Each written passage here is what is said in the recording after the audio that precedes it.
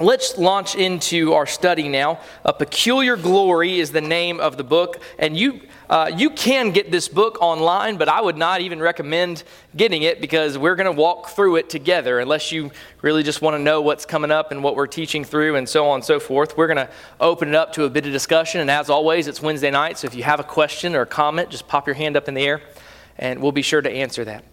Let's consider what glory is. You ever thought about that? What is the definition of glory? And I think of glory, I think of this. I think we know that no one is more beautiful, more valuable, more significant, or more satisfying than our God, right? Amen. We know that. And so I think if we were to define glory, we would understand that when the beauty, the value, the weight, the satisfying nature of God flows out of our perception or our understanding of Him, we call that the glory of God. And so this is the thrust behind this entire study we're going to begin. I remember, and I think one of the reasons I picked this book is I can identify with the author and the things that he was struggling with as well. I remember wrestling very much with a man-centered, man-exalting vision of the world as a young Christian, and God changed it to a God-exalting, God-centered vision of the world. And so the author of our book, he talks about something just like that. He says the main dead teacher outside the Bible that helped him was one of my favorite figures in all of history, and that is Jonathan Edwards. Everyone know Jonathan Edwards in here? And that book that he wrote, which was called The End for Which God Created the World. And the main point of that book, The End for Which God Created the World, is that the end for which God created the world was the exaltation of His glory communicated to His people for their happiness.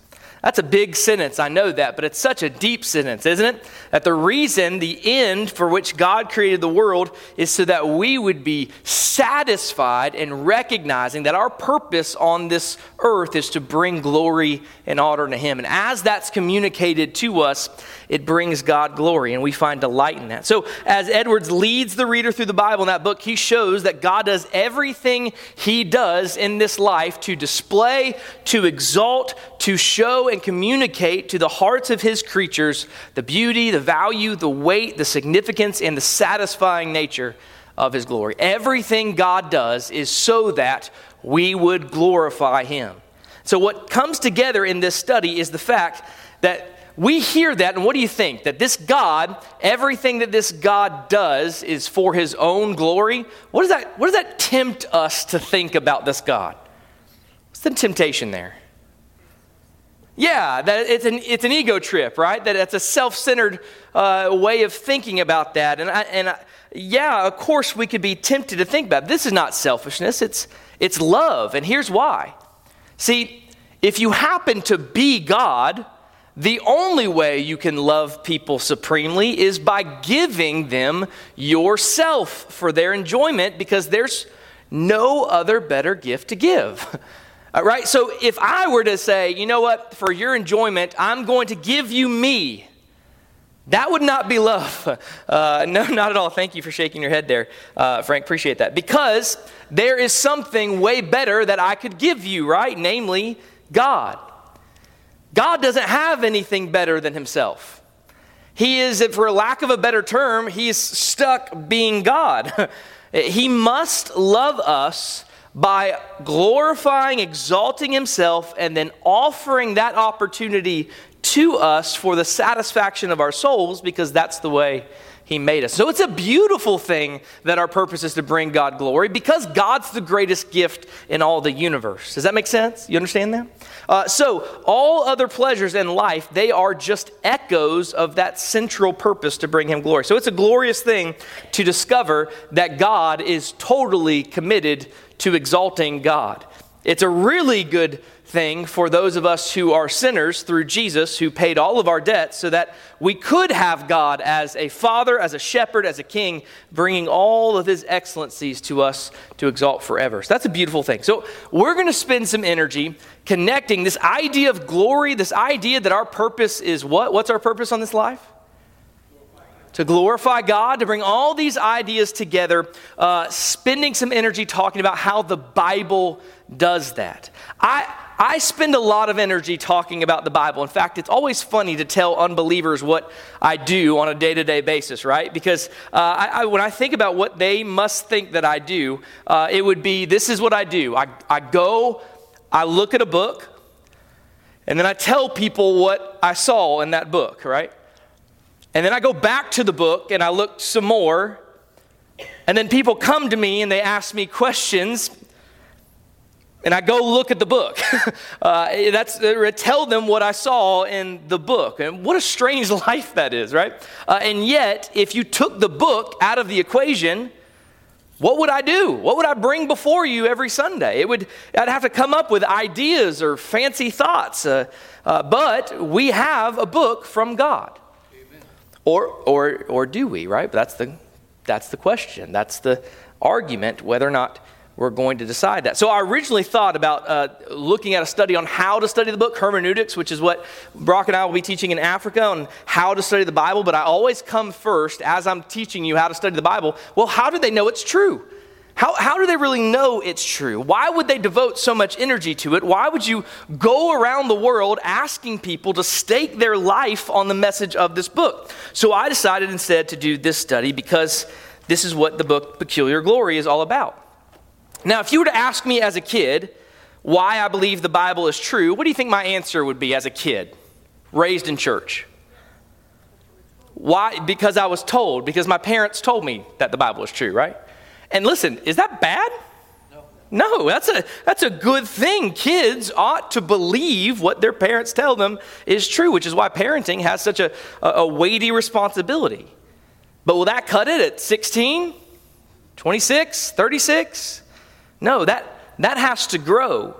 You have to make it your own, and there better be some good reasons as to why you believe this Bible is true. So around age 22, right before seminary, which is scary, I was listening to a lot of apologetic debates, right? So one was this guy who was debating a Muslim on the resurrection. I remember it just stood out to me, and I was like, man, these arguments are so great. An argument on did he really rise? An argument saying that the Bible is true. Arguments that the whole Old Testament is inspired, New Testament inspired, and we got historical foundations. And listen, to this day, I love apologists. I love people who devote their lives and labors to defending the faith, as we talk about, right? That's a good and healthy thing, the people to answer those questions and provide historical foundations to believing the truth of the Bible. I love that. But I would go out of these lectures and out of listening to these debates feeling so great, with so much confidence that I thought, I'm going to take over the world, right? I got it. I know all the answers to the questions that people ask. But what would happen is a week later, I would find myself trying to reconstruct those answers, and, well, I forgot. I failed miserably. If they had 3 steps, I'd probably remember a couple of the points, but I just wouldn't be able to articulate it the way those guys were able to, or I forget the third. So I got to thinking, what if I was in a conversation with a really smart unbeliever? You've had that before, right? It's one of the reasons why we're hesitant, is because what if I get shown up? What if this unbeliever was pushing me and I was trying to give him everything I learned from that debate, but I just couldn't remember all the steps in the argument? And guys, this was what I would call like an existential crisis for me, right? Because here's what I thought. I thought to myself, if my steady confidence in Jesus, right? If my confidence that this is the Word of God, if my confidence rises and falls with my own ability to recall or reconstruct sophisticated arguments, whether they be philosophical or historical, I'm done. I cannot defend it. I am not that smart. I can't reconstruct things that way. And then it hit me, okay, but forget about me. What about the villager in Haiti who is maybe pre-literate, maybe they understand words, they just can't read yet, and yet they hear the gospel and that person believes? Could a villager in Haiti have a sufficient confidence, in fact, such a confidence that he could die for the message of the gospel and not be considered a fool as he dies? Which means that there would be enough ground, there would be enough foundation under his confidence in the Bible from just hearing the message. And that he's not an idiot to lay down his life for what he just heard a few months ago. Because as I read the Bible, I know that this Christianity, does it stay central? No, we should know that from the book of Acts, right? It goes to all cultures, to all peoples, to all times, and everybody is responsible to believe it, but not even that, but to stake their life on it, right? To die for it even. In fact, Luke chapter 9, verse 23, and Luke 14, 27, if anyone would come after me, let him deny himself and take up his cross and follow me. Whoever does not bear his own cross and come after me, the Bible says, cannot be my disciple. So here's what Luke says in that text is if you don't take up your cross, if you don't follow Jesus, then you're not a believer and you're going to hell. That to me seemed like an unbelievable expectation to put on an average human being when they hear this word coming out of this book. So I would say, Lord, how in the world can you put that kind of expectation, that kind of sacrifice on a human being? What would be the basis of that? What would be the foundation of it? See, I think for the West, it's a little bit easier for us because our lives aren't at stake to believe this book. We don't risk as much. And so it's easy for us to sit in here and say, I know the Bible's true because I've always believed it. But what about that? It just struck me. What about that villager in Africa? What about, what's the foundation? So for me, it's not even mainly about providing an argument to fight against atheists or to debate somebody. That's not the main agenda of the study. When we include this study, we want to focus on the thousands of people groups all over the world in different cultures and different ages of history. All of them, by the way, accountable to God. They need to hear the gospel. And when they hear the gospel, God has evidently made it possible for them to know the message is true and say, I can die for this without being a fool. So I want us to know, how is it that they know? How is it that they know? And that's what this study about. And the depth and confidence to die from Jesus has to come from some other source than just reconstructed rehashed arguments, right? So that's our goal in this study. My goal is not for you to remember the arguments for the Bible as to why it's true so that you can go and debate friends about it. My goal is for that you would see such glory in the Scriptures, such a work of the display of the glory of God which you were created, that you would see the life it brings. You'd be able to proclaim it and have full confidence in knowing this is true.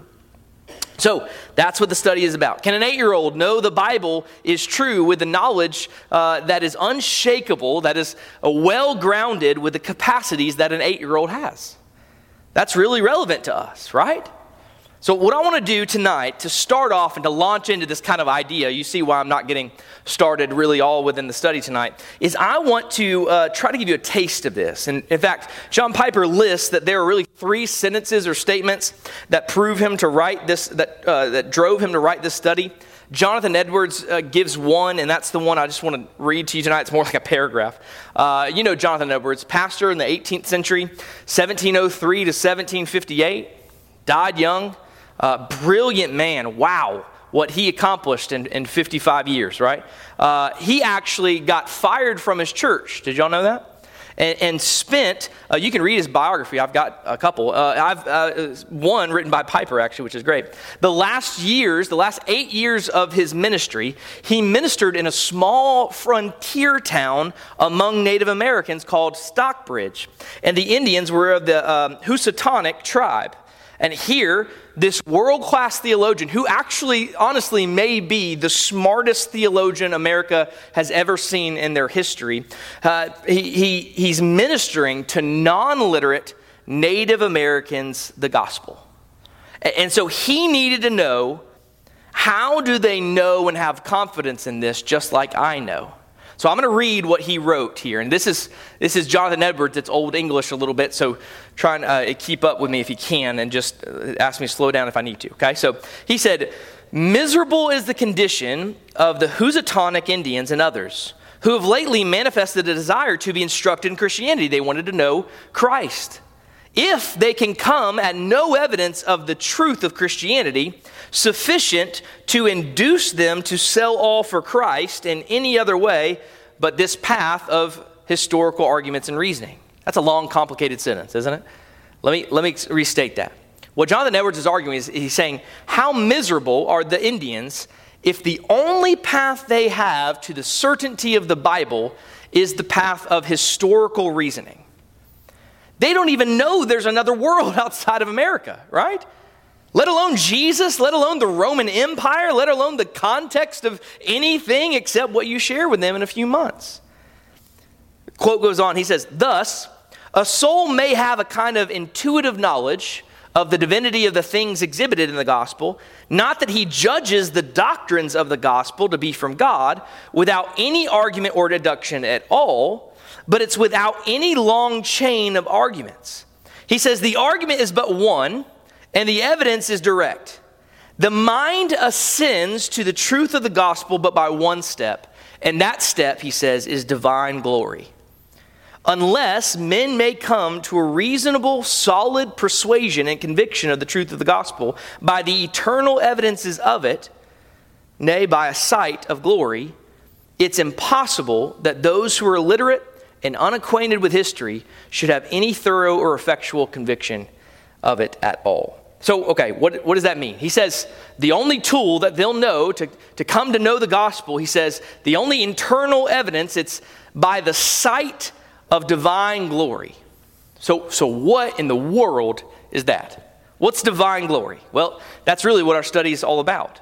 And we're going to argue that the simplest person or the most educated person can come at this unshakable, well-grounded conviction of the truth of the Scriptures by means of seeing divine glory. So when I say seeing, when I say sight, what do you think I mean by that? Think I mean sight with your eyes? Sight with your ears? Now, is it important to read the gospel and hear the gospel? Oh, you betcha, right? You have to read it and you have to hear it. Sure, absolutely, that's important. But what I ultimately mean by sight is the same thing that Paul meant in Ephesians 1:18. It's the eyes of the heart. I didn't make that phrase up. Paul made that up. Well, Paul didn't make that phrase up. He was inspired to write it.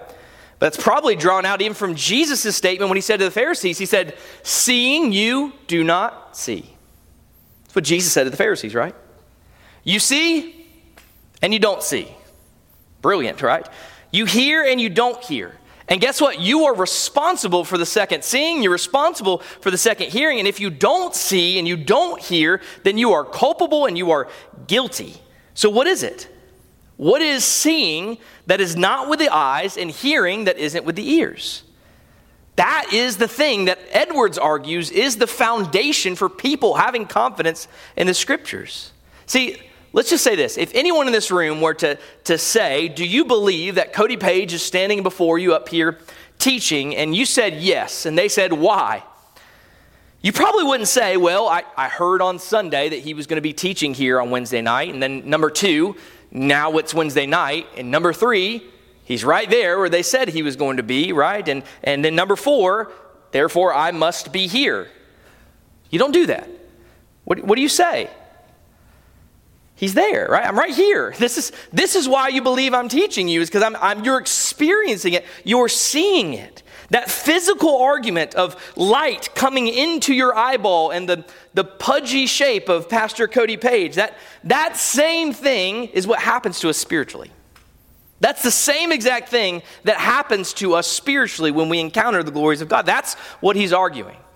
This study tries to show us that this is how the Bible wants you to think about itself, about the foundations of your certainty. So here's how we're going to spend the remainder of our night here. I know this is a deep concept, and in order to try and really get you to grasp or get a hold of exactly what we're talking about here, to make you comfortable with this outline of thinking that the Bible itself is a display of God's glory, and that's a foundation worth stating your life on, I'm going to use three analogies that we see in the Scriptures that Piper actually puts in the introduction that I think you're familiar with here. And these analogies are how God authenticates, God validates, he confirms the truth of his word through a sight, through us seeing his glory in it. Okay? Let's think about these. Analogy number one.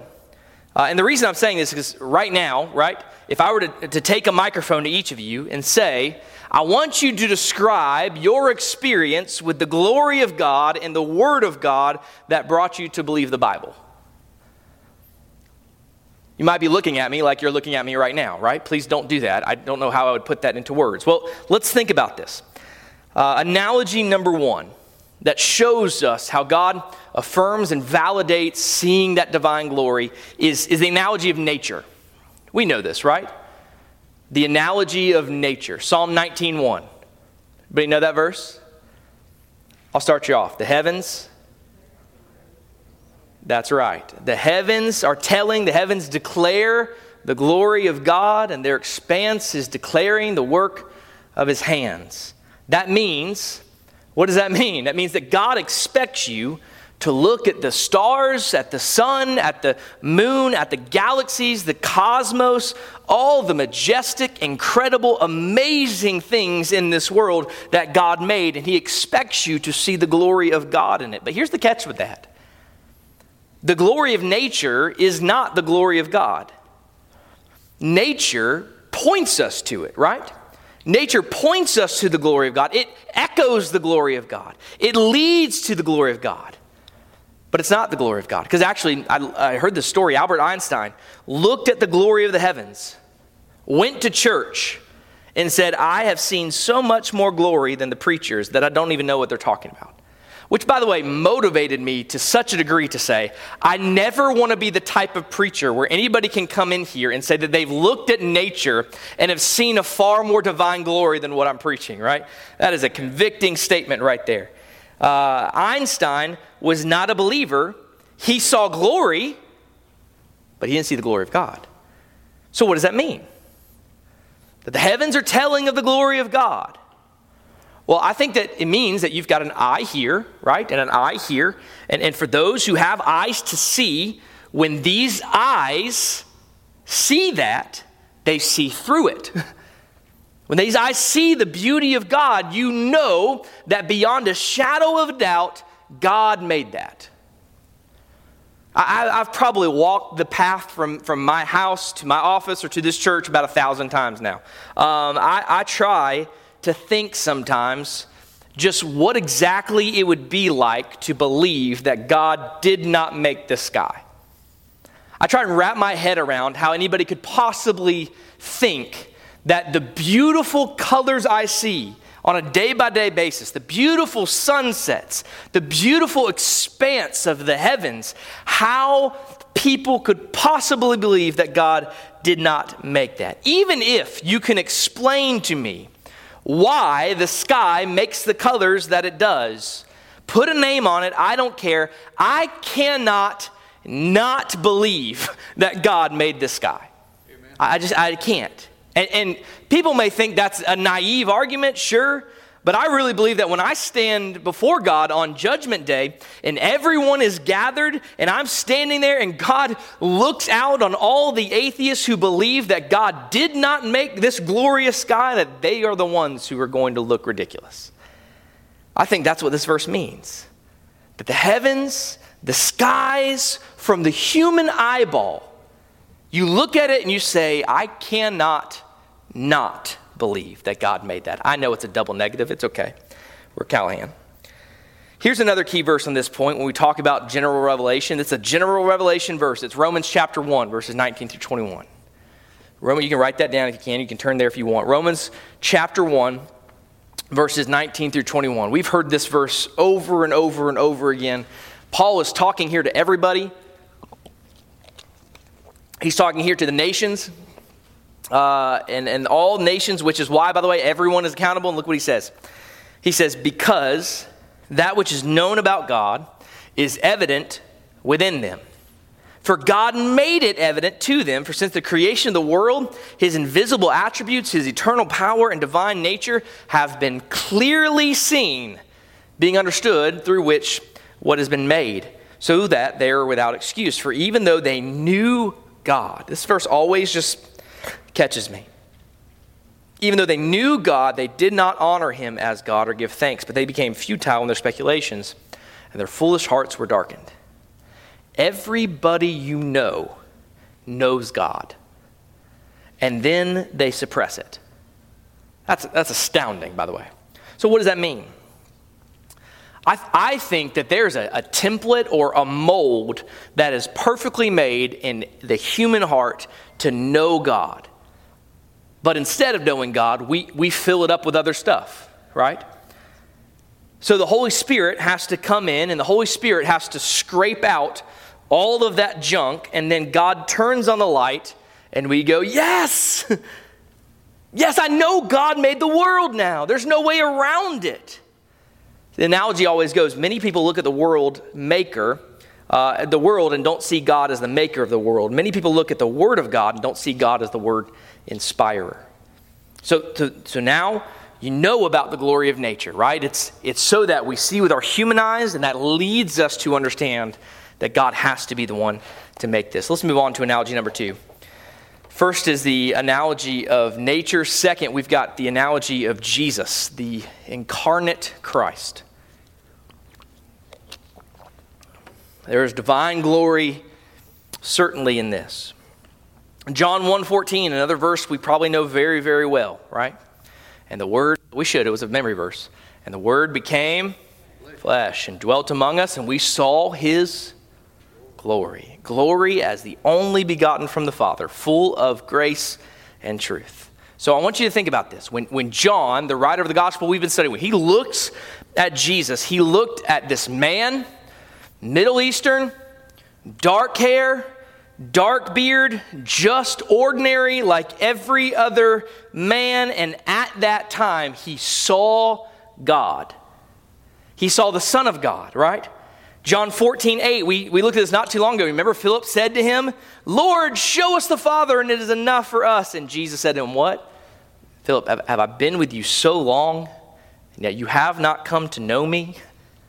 That is breathtaking. Show us the Father, the creator of the universe, the ruler of all things. Philip, have I been with you so long, and you don't even know me? Staggering. But here's the problem. When everyone looked at Jesus, did they see the divine glory of God? No. Judas saw him up close for 3 years, yet didn't see him, instead sold him, right? What's wrong with Judas? John said, we beheld his glory, glory as the only Son from the Father, but Judas didn't. Who else didn't? The Pharisees, right? We know the Pharisees didn't. Remember the story of the raising of Lazarus from the dead? Jesus prays out loud so that they will all know that he is asking the Father to raise him from the dead. And he says to Martha, if you believe, you will see the glory of God. And Lazarus come forth, and the dead man, through the King of Kings, receives life and obeys. So he comes out, and what do the Pharisees do? They plotted to kill him.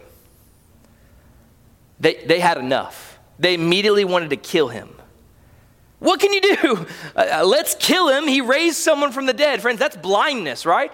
And it's not the kind of blindness that gives anybody an excuse. It's wicked blindness. A blindness that was so in love with your position, your tradition, your self-exaltation in the synagogues, your spot at the table and spot on the street corners, that you will not give that up even for somebody that raises someone from the dead. It's blindness. So analogy, human comes into the world. Jesus Christ of Nazareth. He happens to be by virtue born of a virgin in the miracle of the incarnation, the very God-man. And the way you should know that he is who he says he is we beheld his glory. So when you read the Bible, you should ask God to show you that. Do you see the glory of Jesus? If you see it, by the way, you'll know it. Just like you know that light is shining from our ceiling here. Glory is in Jesus. So one of the best evangelical things you can ever do for someone is a Bible study with the Gospel of John. Gospel of Mark or Matthew or Luke. And even if people have a zillion arguments, you just say, would you just take 12 weeks or maybe even just a couple meetings at lunch with me?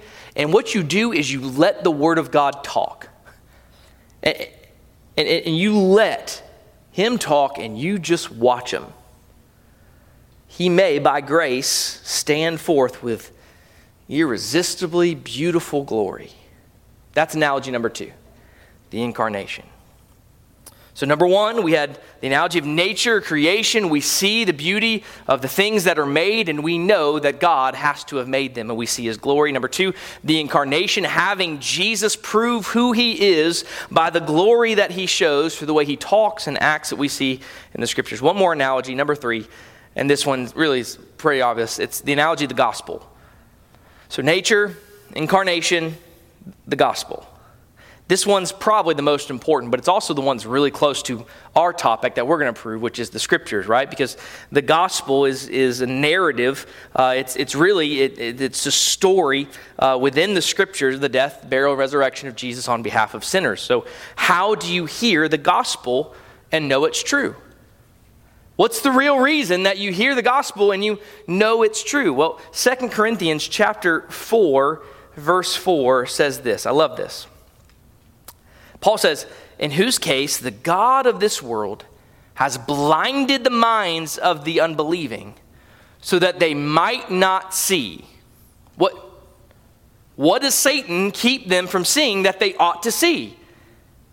The Bible says, the light of the gospel of the glory of Christ, who is the image of God.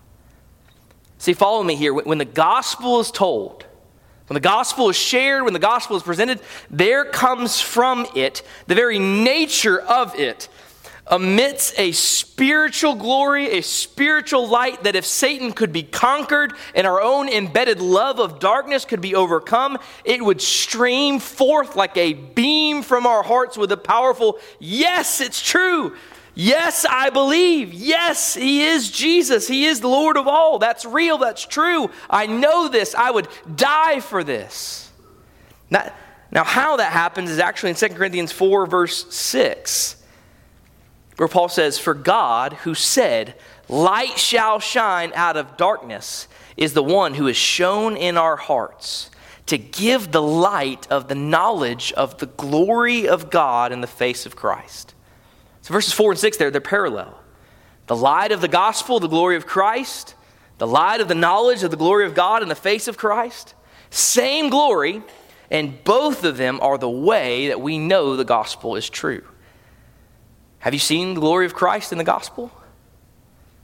Boy, I hope so. That's a very important question. Have you seen the glory, the light of the gospel? Is there something about the gospel when it's shared, when it's preached, when it's read that makes you say, this is not made up, this is not mythological, this is not man-made, this is real, and it's so real, in fact, that I'll stake my life on it? The reason Piper entitles the study A Peculiar Glory is because there's really no interest here in just general glory. I don't know about you, but I watch a lot of sports, and so I get to see a lot of glory. A walk-off homer is glorious, right? A 3 at the buzzer for a championship. Hitting birdie on 18 hole, right? Those are all glorious, glorious events, but that glory doesn't save anybody. That's a general glory. It may cause us to come out of the couch once or twice, right? But that's not actually that type of glory. It doesn't save anybody. This is not what Piper's talking about in our study. It's not what we're going to be talking about in study. He's talking about a peculiar, particular glory, a glory that is really inexplicable. It's unparalleled, coming together from all these wonderful excellencies, and that's from Jonathan Edwards. So if God gives you these eyes of the heart, and you read the Bible from cover to cover, the argument we're making is that you are going to see a peculiar glory of God that's woven through this book, such to which that you will know that this book is God's book. So the only thing really left to say in the introductory introduction of this text, of this book, this study, is to say that no one will ever really see this glory without a miracle. You left to your own devices can't even see this particular glory. You can sit there and try as hard as you want right now to make your eyes to see it, but you can't make it happen. Why? Because we're all born blind, aren't we? We're all born dead in our trespasses and sin. We all are born loving ourselves and our self-exaltation. We love the darkness, so we cannot see. It's why 2 Corinthians chapter 4:6 has to happen. Namely, God has to shine in our hearts to give us his sight. The natural person, Paul says in 1 Corinthians 2:14, we read this verse all the time, a natural man does not accept the things of the Spirit of God, for they are foolishness to him, and he cannot understand them. So I want to leave you those three analogies and thinking through, have I seen the glory of God in nature? Have I experienced the divine glory of God through Jesus, the incarnate Son? And most importantly, has God shined his light in my heart, exposing me to the gospel? Have I seen the divine glory of the gospel to which I have to in order to be saved?